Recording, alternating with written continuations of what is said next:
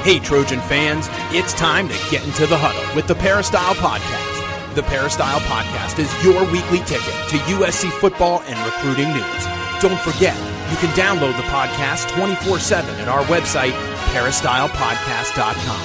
And now, here's the host of the Peristyle Podcast, USCFootball.com publisher, Ryan Abraham.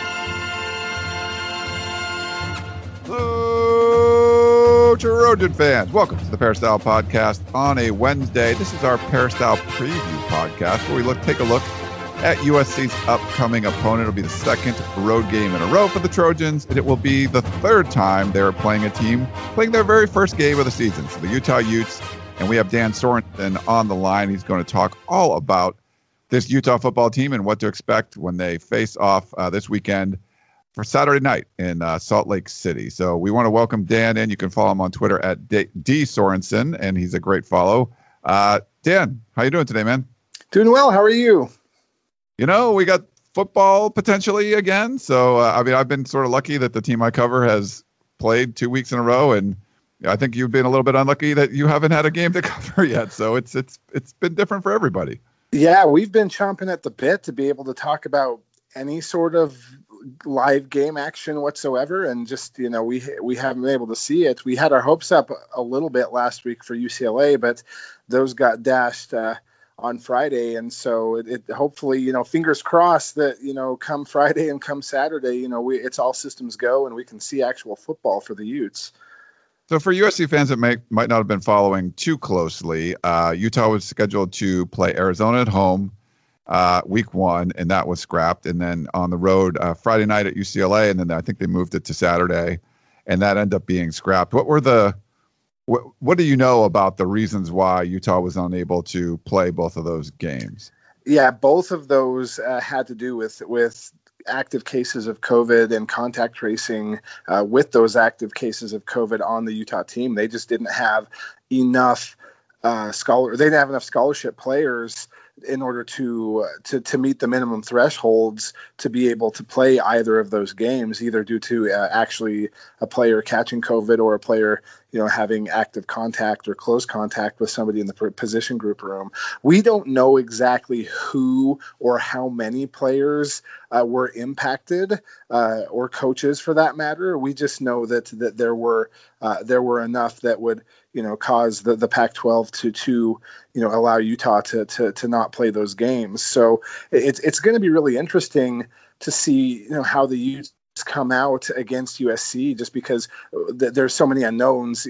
Anybody that's paid any attention to Utah football over the past several years knows that Kyle Whittingham treats any sort of personnel information like a state secret. It's easier to get things from the CIA than it is to get things from Kyle Whittingham. So we don't know what's going on with injuries. We don't know what's been going on with COVID. We don't know who's been practicing and who's not. Practices, of course, have been locked down. You can't even go up to the facilities just because of the restrictions in place. So it's going to be a big mystery. And there's a depth chart that gets released every single week. We don't know how accurate that depth chart is either. So the Trojans might be facing a full strength Utah, and that's a team that's hungry and ready to go out. They might be facing an extremely depleted Utah that's, playing walk-ons at key positions. We don't know. And any possibility is out there. Yeah, there's so much up in the air as far as this goes. Clay Helton, the USC head coach, talked about not having film on the first 3 teams they have played. I think that's an inconvenience, but I don't think it's a huge disadvantage where you're playing a team that's already had 2 warm-up games, and if you're Kyle Whittingham and the Utes, you haven't played a single game yet. I mean, do you feel like this is something that, assuming the team's at full strength, is there in your mind any kind of disadvantage by coming into that not having played any games yet?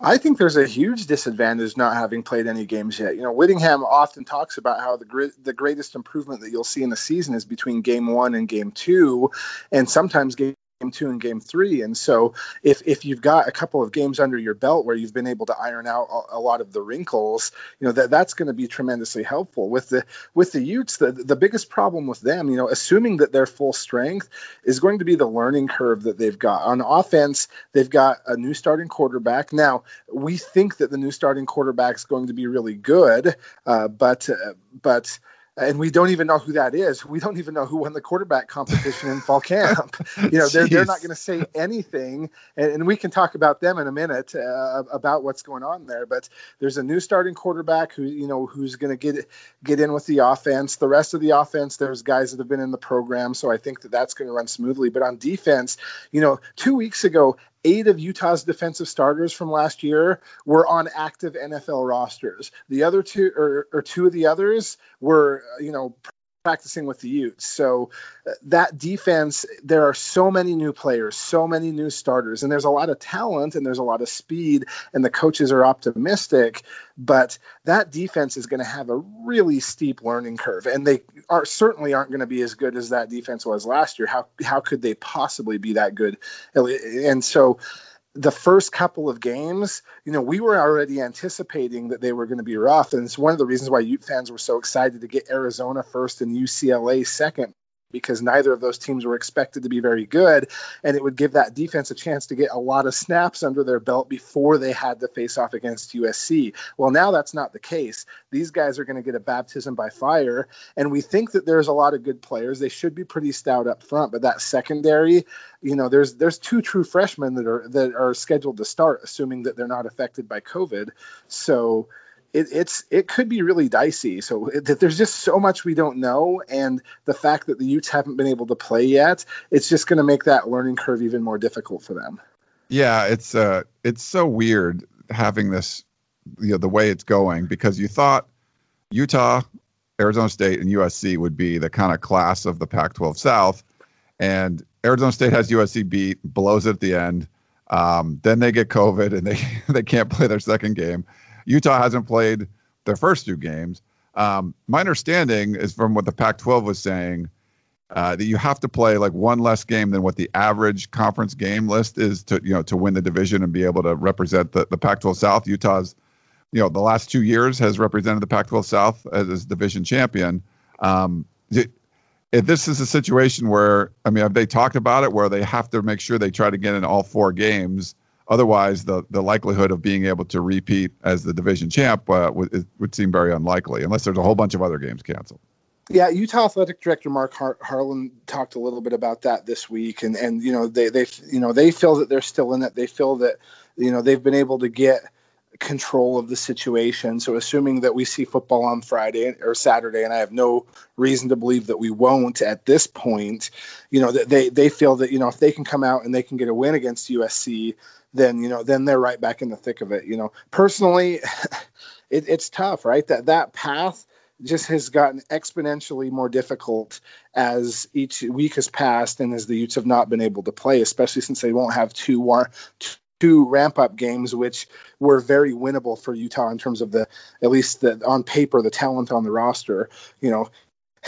When I look at the Pac-12 South, it's funny to me that, we could conceivably see Colorado, a team that everybody thought was going to be just awful, win the division if they get lucky enough to play enough games, which is just, it just underscores just what a bizarre year and a bizarre season. And I'm glad that we're playing. Look, I'm glad we're seeing Pac-12 football, but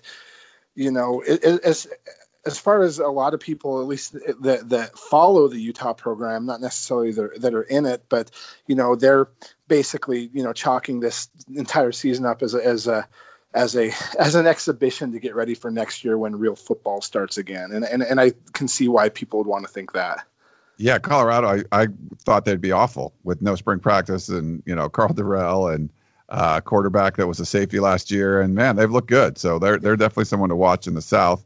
But it's almost like, I guess because you have a little more control over it, but it's like when you watch like a major golf tournament and like the people that go off on Thursday morning, like maybe it's perfect conditions and then it turns terrible and it's like terrible for the next like 24 hours. And the people that go off the afternoon and the following morning are like playing in these awful conditions, and then it like clears up and the people that went off early on the first day they have like these awesome conditions to play in, and half the field has terrible conditions, and you just don't know. Any team could have missed games because of this, and the likelihood, it's sort of this random, just you get hit by it, or what community do you live in, or whatever. And that's why it's sort of looked at by some people as like an exhibition season. You just don't know. You can see teams that look good, but there's just so many random factors that are going on this year. It's just like, oh yeah, you could, USC playing 3 teams in a row. They're a first game of the season. Like that's what lucky on one end and unlucky on another, where Utah gets to play like their biggest rival in the division, and they have 2 games under their belt, and Utah hasn't played yet. Exactly. Well, look, up is down this year, and all you really need to do is look at the fact that programs like Coastal Carolina and Liberty and BYU are making national headlines, and that should tell you everything you need to know about this season. It's just, none of those 3 programs have any business being in the national conversation in any sort of a normal year. So, it makes sense why people might just want to, throw their hands up and just, enjoy the fact that there's football on TV because it's been so long, but really not put a lot of stakes into what the actual results on the field are, just because, of all of the other factors that are leading into it. You talked about there's some optimism that the game would get played this weekend. I know there was supposed to be some media availability early in the week. I think Kyle Whittingham canceled his Monday meeting and moved it to Tuesday. And you talked about talking with the athletic director. What did everyone have to say as far as where they were on the testing and all that kind of stuff to be ready for Saturday? Lots of optimism in the program. Whittingham, just based on his comments and where they're at, they feel like they're in a good place. At least they did on Tuesday. They felt like they're in a good place, and that they were tracking for being able to play this weekend. So as long as there's no more positive tests this week, and if they've gotten they've gotten things under control, they were pretty optimistic that there's actually going to be a game this weekend.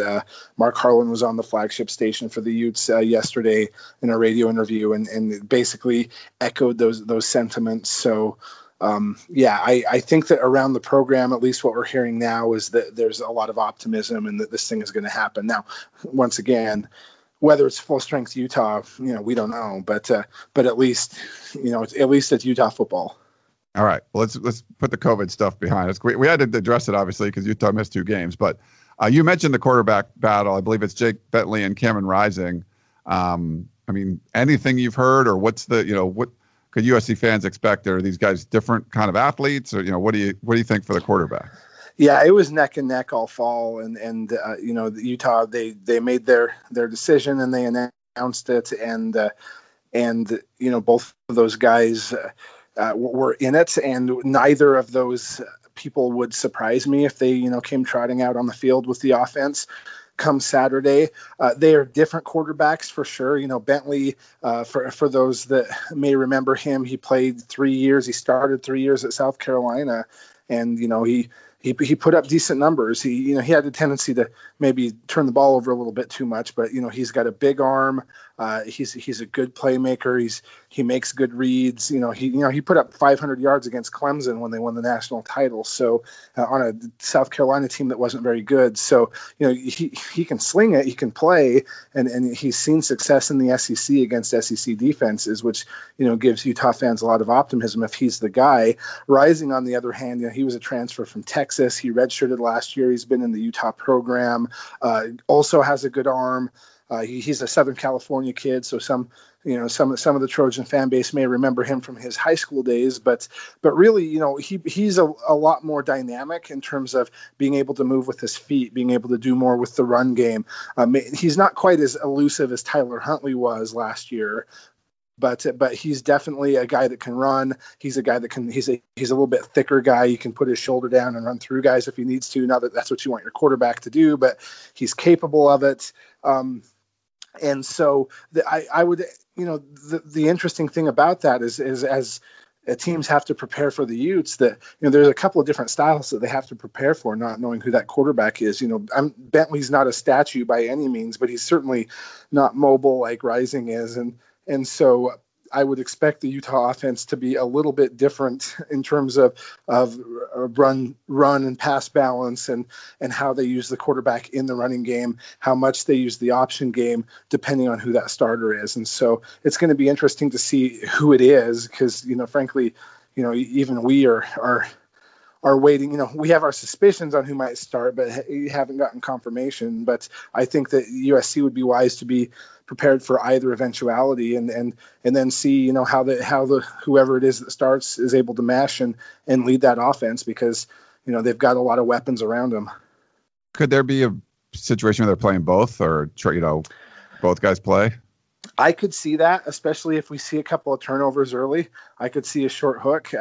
I could see somebody getting, I don't think it would be like a drive-by-drive thing, because there's always that old adage, if you have two quarterbacks, you don't have any, right?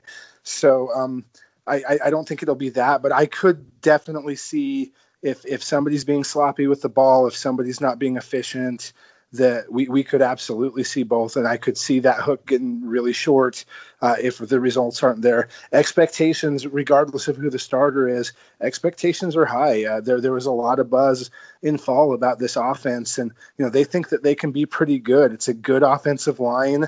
They've got pretty much everybody back off of that offensive line from last year, and they're deep in their season. There's a couple of guys that have NFL aspirations after this season, and they've got a stable of running backs they're confident in, and then they've got an awesome group of tight ends and receivers, probably the best receiving core Whittingham's ever had. So the expectations for that quarterback is, you're going to move the football, you're going to put up points on the board, and frankly, we're going to need it because the defense is going to need time to catch up. So there's going to be a lot of pressure, and whoever's out there needs to perform. So it sounds like, losing a guy like Zach Moss, stud, but there's still a really good group of running backs. I think Ty Jordan, someone that you guys were high on. It sounds like the offensive line is back. So it seems like outside, Britton Covey's a playmaker there. It seems like outside of who's the quarterback's going to be, even you've got to replace Zach Moss, there's still a lot of talent on this and experience on this Utah offense. Yeah, definitely. The running back position is, there's Devin Brumfield, who, saw a lot of snaps last year in the USC game and had, moderately good success there while Moss was out. He's got a lot of experience the last couple of years. Jordan Wilmore, who was a true freshman last year, who's a 4-star kid out of Southern California. I believe he's a former USC committee. Yeah, he was. I went to a couple of his high school games. I mean, there was one, he had a 99-yard run. He ran right at me. I was in the end zone and right around me I remember covering him because he was a USC commit for a while. Exactly. So, he's in the mix, and I expect he and Brumfield to split carries. And then Ty Jordan's a kid out of Texas. He was committed to Texas until the very last hour, where he flipped over to the Utes, and he's more of a change of pace guy, a guy that can catch the ball out of the backfield. He's fast, he's elusive. And so I think you'll see a pretty steady mix of those three depending on the situation, but it'll be running back by committee. Receiver, Britton Covey, was hurt last year, and he's back, and he's back to 100% for the first time since he returned from his LDS mission. So there's a lot of optimism about him.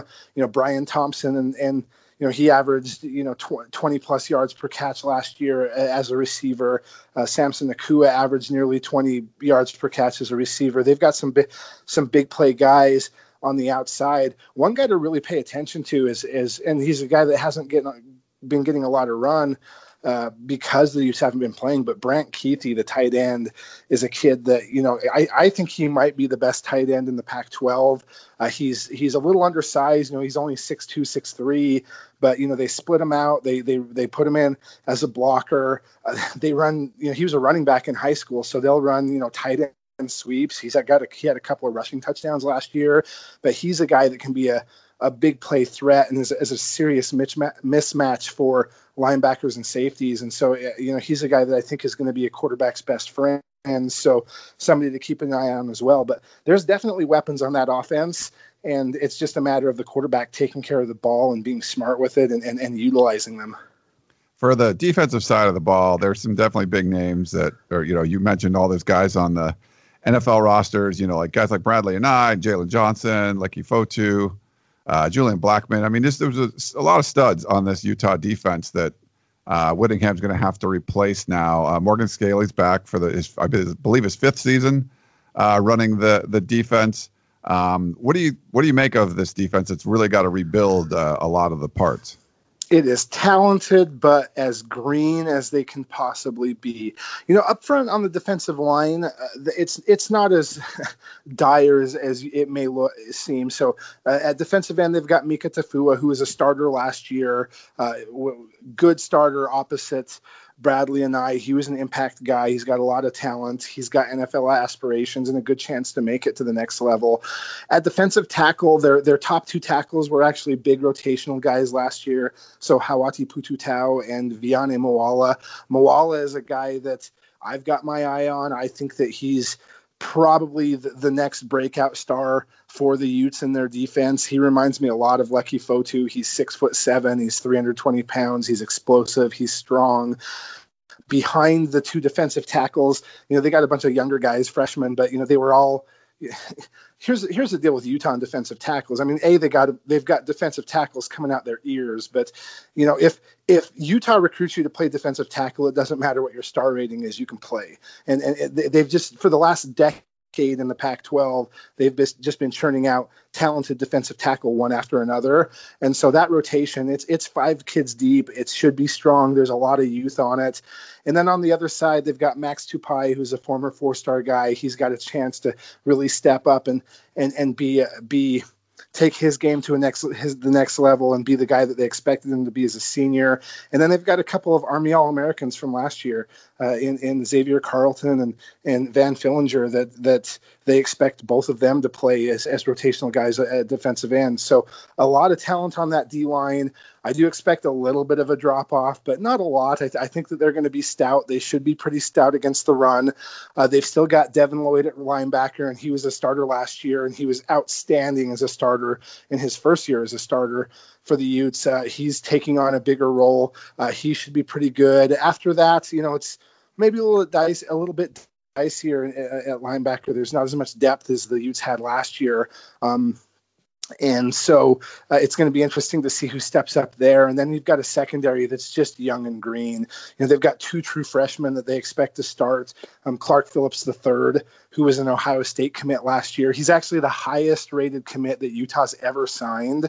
And so he'll be starting probably at outside corner for the Utes in his first game of college football action. And then they've got a safety named Nate Ritchie, who is a 4-star kid out of the state of Utah last year that will likely start at strong safety. And then they've got a new starter at free safety, a kid that's been in the program for a couple of years, a former JUCO transfer. And then the other outside corner is JT Broughton, who was a Oklahoma State track championship and champion in the 100. But, and he played last year as a true freshman and got some cornerback reps, but he's still pretty green as well. But you think about that secondary and just how few starts, and there's 0 starts in that secondary, and how few reps and how few games that those guys have. And you got to think that USC passing attack, the right wide receiver core and Keaton Slovis are just licking their chops to try to see what they can do to take advantage of these guys, because mistakes are going to be made in that secondary. And so if USC is able to capitalize on them, there could be a lot of chunk plays. With obviously USC's receiver is probably the strength, and we don't know how good this Utah secondary is going to be, just because, like you said, there's a lot of young guys, really talented, but could potentially be a weakness or it could be a strength. I don't think we possibly know right now. But last year we saw Matt Fink, throwing the ball all over the place to the receivers, just kind of tossing it deep. It seemed like Utah stayed in a man defense a lot, and that's just something that USC was really successful against. People that have had successful defenses against USC typically are playing some kind of zone, dropping more guys into coverage. With an inexperienced secondary playing in the very first game, I don't know if that's part of Utah's identity, but could you see the Utes doing something like that, where maybe they play a little more zone than they normally would, just because that's been effective against USC, and it might, help protect these young corners a little bit? I could absolutely see that. And Utah, they're known, and part of the what they do when they go out and recruit cornerbacks is the fact that they tell them, look, you are going to play press man coverage. We play man coverage at Utah. We rely on our defensive line to get pressure on the quarterback. You're going to play man coverage. You're going to have opportunities to make plays. But because there's so much inexperience, because there's so much youth, and because, the safeties aren't really trusted as well, I could absolutely see Morgan Scalley implement some sort of a zone strategy or throw different looks out there to try to, give his guys a break, especially against some really good receivers at USC. I know that receiving core is extremely talented, and, in one-on-one matchups, there's swagger in that Utah program, and they've got a lot of pride in the fact that they're able to play there. But, at the same time, when you're young and you don't have a lot of game reps and you're going up against an experienced and talented receiver core like you will see that the Trojans have, you got to help them however you can. So I would not be surprised in the least bit to see them, see what they can do in terms of zone or change looks around and try whatever they can to protect that secondary. What's the special teams unit look like for Utah? Special teams should be good, probably better than last year, not quite to the elite standard that it's been over the past several years, where you're used to, Ray Guy winners and Lou Groza winners and that sort of thing. The kicking competition has been pretty fierce. I think that it's still going to go on into week one in terms of who wins the job. That Jaden Redding was the starter last year, but there's a new guy on campus that's pushing him for it. From a punting standpoint, punting game wasn't great last year. But Ben Lennon, who's another Aussie kicker, the Utes just, they get him year after year, the Aussie punters, and Lennon started to really play a lot better toward the end of the year. I think he's figuring out the game, so they expect big improvement from him, and he was being pushed in camp by another player as well. So that's getting worked out. From a coverage standpoint, I think the coverage team should be good. Britton Covey is going to be back returning punts and returning kickoffs. So, and he's got a chance to be a really special punt returner, again. So, he's been all Pac-12 in that regard in the past. So it should be good special team units. I don't know if they're the elite units that we've seen at Utah over the years, but they could grow into that. All right. Well, good breakdown of the Utes and what we hopefully will see this weekend. How do you think, we talked about this, we don't know, but how do you gut feeling you think this game is going to go? It's really interesting. It's funny. I know that Utah fans have been just clamoring for the Pac-12 to send USC up to Salt Lake City sometime in late in November. And then of course it's not going to be that cold. It's going to be 45 degrees. So it's not like the Trojans are going to get to experience snow, which would definitely be an advantage for Utah. This game is, look, I expect USC to win. They're a good, talented football team. They've got a good quarterback. I know that there are issues. I know that there is some dissent in the fan base, and I totally understand that. But given the fact that they've got 2 games under their belt, the offense should be able to, hopefully if you're a Trojan fan, you should be able to get things going, especially against a defense that's just they're going to take their lumps. I just expect that. And that's okay. This defense in 2 years is going to be a monster defense again. But this year in game 1 against a good quarterback, it's going to be really hard for Utah to come out of this thing with a win. I do think it's going to be a shootout. I do think Utah's offense is going to be good, assuming that they're at full strength. And I do think that they're going to put points up on the board against the Trojans. And so it might be one of those things where we see, a last second or an overtime thing, which is not a strange thing for USC this year. But if I had to guess, I'd expect a shootout. I'd expect, USC to pull away toward the end of the game, and probably the point totals to be in the mid 30s. But I do think that USC is probably going to come out of Salt Lake City with the win. All right. Yeah, I'm kind of feeling the same way, but man, I just don't know. It's like, it's just such a crazy season. We just don't know. And not having any film to watch or just get a feel for what an opponent is like or whatever. It's just so weird, but this is, at least there's going to be football. Yeah. We got some football. Exactly. And then because I just said that, it's probably going to be like a 9-5 Utah win in the weirdest way possible, right? I could see that. Yeah. USC's had plenty of mistakes, left points on the table. Turnovers one week, penalties another. So who knows? We'll see what happens. But we don't know how strong this Utah team's going to be as far as like the guys that are scheduled to start. Are they going to be ready to go? We just don't know. So curious to see. But we appreciate you coming on, Dan. It's good stuff, and enjoy the game this weekend. My pleasure. Hopefully there's football. That's all frankly, if the Utes and Trojans take the field on Saturday night, I chalk it up as a win for me personally, and that's all that matters. Yes, same thing. I've just been lucky to be able to watch it, and hopefully can keep doing that. That's Dan Sorensen from UteZone.com. We're back in a quick minute, and I'll answer some more of your questions that you guys have sent in. Stay tuned.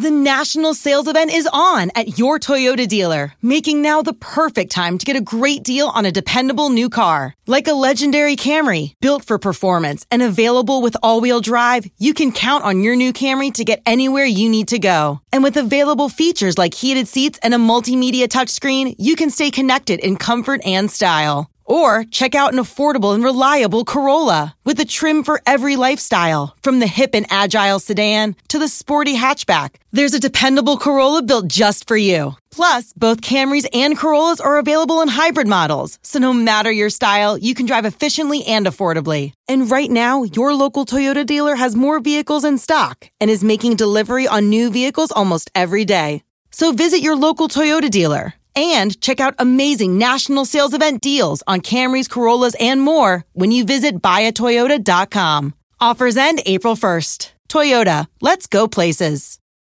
All right, we're back here on the Peristyle Podcast. Good stuff from Dan. Hope you guys enjoyed that segment. We got a couple more questions that you guys have sent into the podcast, so I wanted to take a few minutes and answer those. Anything left over from the Arizona game, so we can move on and take a look at Utah. First up, we got Dawn, the Helton Complex. Do you think too many of the players have the, quote, Helton Complex, where they're just happy to be here rather than competing? Helton is just happy, saying he's a coach of USC rather than actually competing. Too many of these players have underperformed. I know poor coaching is a big reason, but attitude plays a part. Hey, Dawn, a lot of times players do get the kind of personality of their head coach. And in this case, though, I think you have a lot of A personality athletes. You bring guys in, they're A's, and they want to compete and they want to win. But they're going to be at the mercy of whoever their coach is. And I think that's going to be part of, if there's a culture problem, it starts from the top.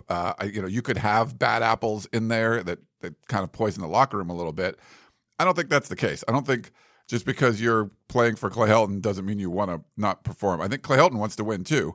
But is he sort of happy to be there? Is he sort of like he likes being in his comfort zone? I always go back to the 2017 season when USC won the Pac-12, and there was glaring issues though. The loss to Notre Dame, the loss to Ohio State in the Cotton Bowl. There were some issues there, and Clay Helton could have addressed those issues, but did he? No. And part of it was he did get an extension from Lynn Swann, and it was a 5-year fully guaranteed extension, but also he could look back and say, won the Pac-12. So no need to change out your offensive line coach. No need to make some changes to guys that could recruit a little bit more. So it's kind of sitting on your laurels a little bit, but that was a more comfortable thing for him to do. He never got rid of John Baxter. He didn't, Neil Callaway, guys like that. And then it came back to bite him, and he goes 5-7 the following year. So I think that's more on the coaching side than the player side. I don't think the players become kind of apathetic and don't really care about winning. They're not just happy to be there. There's some, I'm sure there's some guys that get to college, they got their college paid for, and they're not, being a huge part of a winning program might not be everything for them. But I think for the most part, the players do want to win. All right, next up, we got a text message, Eddie from Orange. With all the injuries, Todd Orlando needs to get Brew McCoy at outside linebacker defensive end on 3rd and longs. He'll be a huge, huge factor. Huge.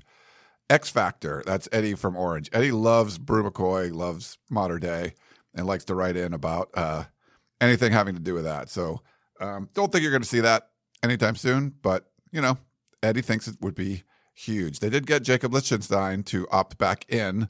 Keely Eure broke that news, so they got some help on that defensive front. Steve, USC class of 97, wrote in, I no longer know what to feel about USC football anymore. Different year, same results. With multiple changes on the coaching staff, it's clear this is an indictment on the head coach. Yet, USC is stuck in a constant loop of mediocrity that they seem neither willing nor able to break free from. The administration seems unwilling to fire Clay Helton unless their hand is absolutely forced. At the same time, USC has enough talent to win just enough games to keep that from happening year after year. My question is, how do I approach and watch USC games? Like a moth to a light bulb, I will never be able to stop watching and rooting for USC. But how can I watch the games, keep my sanity, and hold out hope for our future all at the same time? Thanks and fight on to victory, Steve, class of 97. Hey, Steve, I think you're right. I wrote a column about being Groundhog Day, and you're kind of doing the same thing over and over and over again. But I think when you kind of make a sweeping generalization about the administration, you just have to kind of look and break it down. There's been really poor leadership coming from USC, from the president of the university to the athletic directors to the coaches. I mean, there's been a lot of poor leadership, and you're trying to make that right now. And I think getting a guy like Mike Bohn in, Brandon Sosna, I think they're trying to do the right thing. I think they want to win. But they also came into a situation that was a lot worse than I think they even knew, not realizing what kind of contract Clay Helton was locked into. So you had a head coach that most fans didn't like, that everyone wanted to change. They weren't performing up to the standards of USC. We've seen recruiting start to drop off a little bit the last couple of years, and class of 2021 does look better. But, it's not up to the USC sort of standard. The issue is because of the really bad decisions by Max Nikias to hire a guy like Lynn Swann, the really bad decision by Lynn Swann, who didn't make a lot of decisions, but what he made were bad, and one of them was giving Clay a fully guaranteed extension. And I think in those situations, you can become complacent, and that's not Clay Helton's fault. His agent got him a great deal. Like, you wouldn't begrudge anybody that gets, average $5 million a year for 5 years guaranteed. And he's locked in. There's nothing that USC can really do right now unless you want to pay this huge buyout. And the administration strapped for cash, it's really hard for them to do that. I think after, the 2021 season, when that starts, there'll be a much more reasonable buyout. And if there's, if they find sound reason to get rid of Clay Helton, then they would. The problem is, like I said earlier, I feel like once Clay Helton got that, he was pretty comfortable in things. And was there urgency to win? Were you fighting for your job? He wasn't. In USC fans' minds, Clay Helton was fighting for his job. In his mind, he knew there was no way USC could fire him. He wasn't fighting for his job.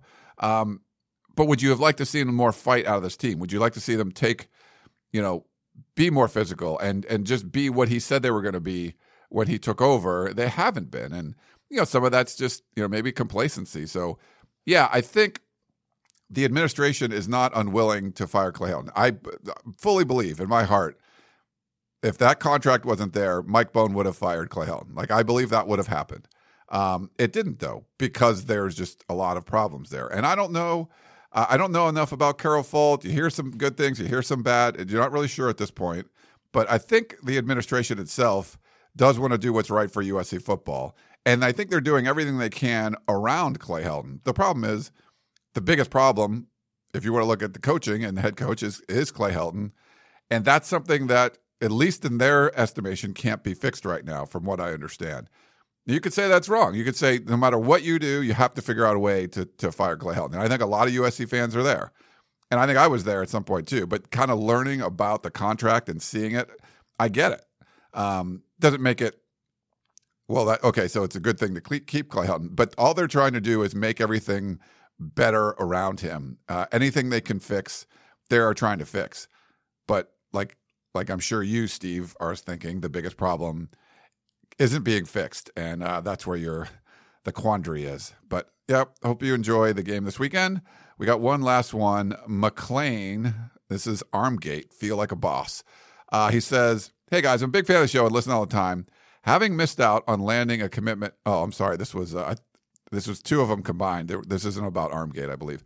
He said, "Having missed out on the commitment of Ethan Calvert, where does USC go from here? What other linebacker prospects are we targeting with him no longer being an option? I thought Calvert was a strong USC lean, so his commitment to Utah came as a surprise to me. I thought he'd be a key piece in the next recruiting class that would help convince Corey Foreman USC is back on track with recruiting and the on-field product. But with Calvert being a top prospect and choosing another Pac-12 school, I'm worried this will mean we also lose out on Foreman as well. Compound this development with 2 lackluster wins, and Clay Helton continues to look inept.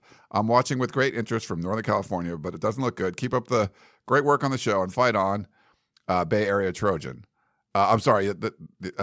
Yes, I read a part of a different email that was incorrect earlier. So this was more of a Ethan Calvert thing. So, yeah. So I would recommend checking out Gerard Martinez's recruiting podcasts. He does a really good job with those, but he also did a piece of where does USC go from here for all our USCFootball.com subscribers. So make sure you go check that out. And he kind of goes into a lot more detail. I would say we just found out today that the NCAA extended the dead period all the way through April. It's going to be over a year since recruits and coaches could be seen in person. It's a really tough deal for the class of 2021 that they don't get any recruiting trips. There's nothing. It just doesn't matter. It's really tough on them. And I think it's tough on the recruiters too. You just don't get as much film and you don't know what's going on. Obviously in California, they're not playing football. It's a really weird time and a weird class. And I feel like if you're a USC football fan, Corey Foreman would have been tough to get anyway. And individual games don't necessarily matter to recruits. You might feel that, USC played poorly and they beat Arizona State in Arizona. For a recruit, the record doesn't matter as much. It's more about I want them to be better when I get there. But they got to feel good that things are going in the right direction. And, the USC fans are pretty upset right now. They don't feel the program's going in the right direction. Could there be more defections and things like that in the recruiting class? Or could there be some big misses that end up at other places in the Pac-12? Yeah, that's a distinct possibility. And I think USC to best combat that is you got better recruiters on staff now, show a good product on the field, and I think that's going to help, especially with no visits, no camps, and things like that. But it's a tough deal right now, and I definitely go recommend you checking out the site. And Gerard wrote a good piece on where USC goes from here as far as linebacker recruiting. But there's some good parts of this class, and there's some leaner parts of the class, and it's still pretty highly ranked. But there's some problems, and I'm curious what it's going to be. After it's all said and done in February. It's going to be a scramble to get to the championship game. Losses here, losses there. A loss or two could derail the season because there's just not that many games, and give some other program in the Pac-12 some momentum and maybe pick off some guys that USC was after. So, yeah, it's a weird time right now, and you would like, if you're a more stable program, if you're like an Alabama or Ohio State, it's probably not going to impact you as much. When you're USC and you're sort of like you needed the year to show everyone how good you were and turn things around, it's good that you brought in some better recruiters on the staff, but you really kind of need to show a good product on the field. And now it's a weird product on the field. Not only you're winning these close games, but some games are being canceled. You're playing three straight games against teams that haven't played yet. There's a lot of just weird factors going into this whole thing. So it's something to stay tuned for, and that's why I suggest you subscribe to USCFootball.com. You'll stay up to date on all of that. All right, well, that's going to wrap things up. Hope you guys enjoyed this edition of the Peristyle Podcast. Crossing our fingers that the game does happen this weekend in Salt Lake City at Utah. Hope you enjoyed the show, and we will talk to you next time. You've been listening to the Peristyle Podcast, presented by USCFootball.com. Be sure to tune in next week for the latest news on Trojan football and recruiting. Don't forget, you can automatically download the podcast directly to your smartphone or tablet for free.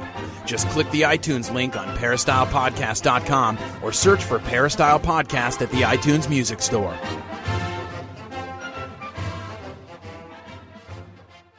Old Man Winter here. If I had it my way, it would stay winter all year long. Short days, wind chill, black ice, and a good polar vortex. Oh, heaven! Wait, is it getting warm in here? Your cold snap is over, Old Man Winter. Spring has arrived. Spring. Spring is here, which means it's the perfect time to get away in the Hyundai you've always wanted. Visit the Hyundai Getaway Sales Event, where you can get great deals on all of our award-winning Hyundai models, like the tech-filled Tucson and Kona, as well as the spacious Palisade. Enjoy wherever you go with the peace of mind that comes with America's best warranty and 3 years or 36,000 miles of complimentary maintenance. But hurry in, these deals won't last. Add more joy to your journey at the Hyundai Getaway Sales Event.